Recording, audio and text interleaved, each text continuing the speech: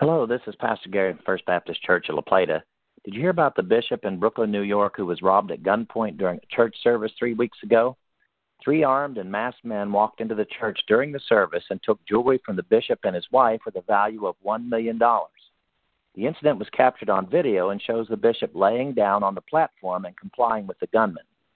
Because this bishop has his own checkered past and a current lavish lifestyle, accusations that the robbery was staged for an insurance settlement have been leveled.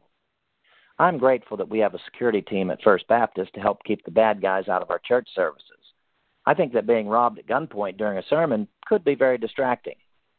Though First Baptist is much larger than this bishop's Leaders of Tomorrow International Ministries church, I don't think thieves would get $1 million by robbing everyone in all 3 of our Sunday services for an entire year. If someone were to rob me on a Sunday, he would get my clothes, my Bible, and my sermon notes. I don't even carry my phone into the pulpit. The bishop has cited the Bible to indicate that God will restore twice as much as was lost. If he really got robbed, I hope he's right, but I recommend he use some of that cool $2 million to hire a security service.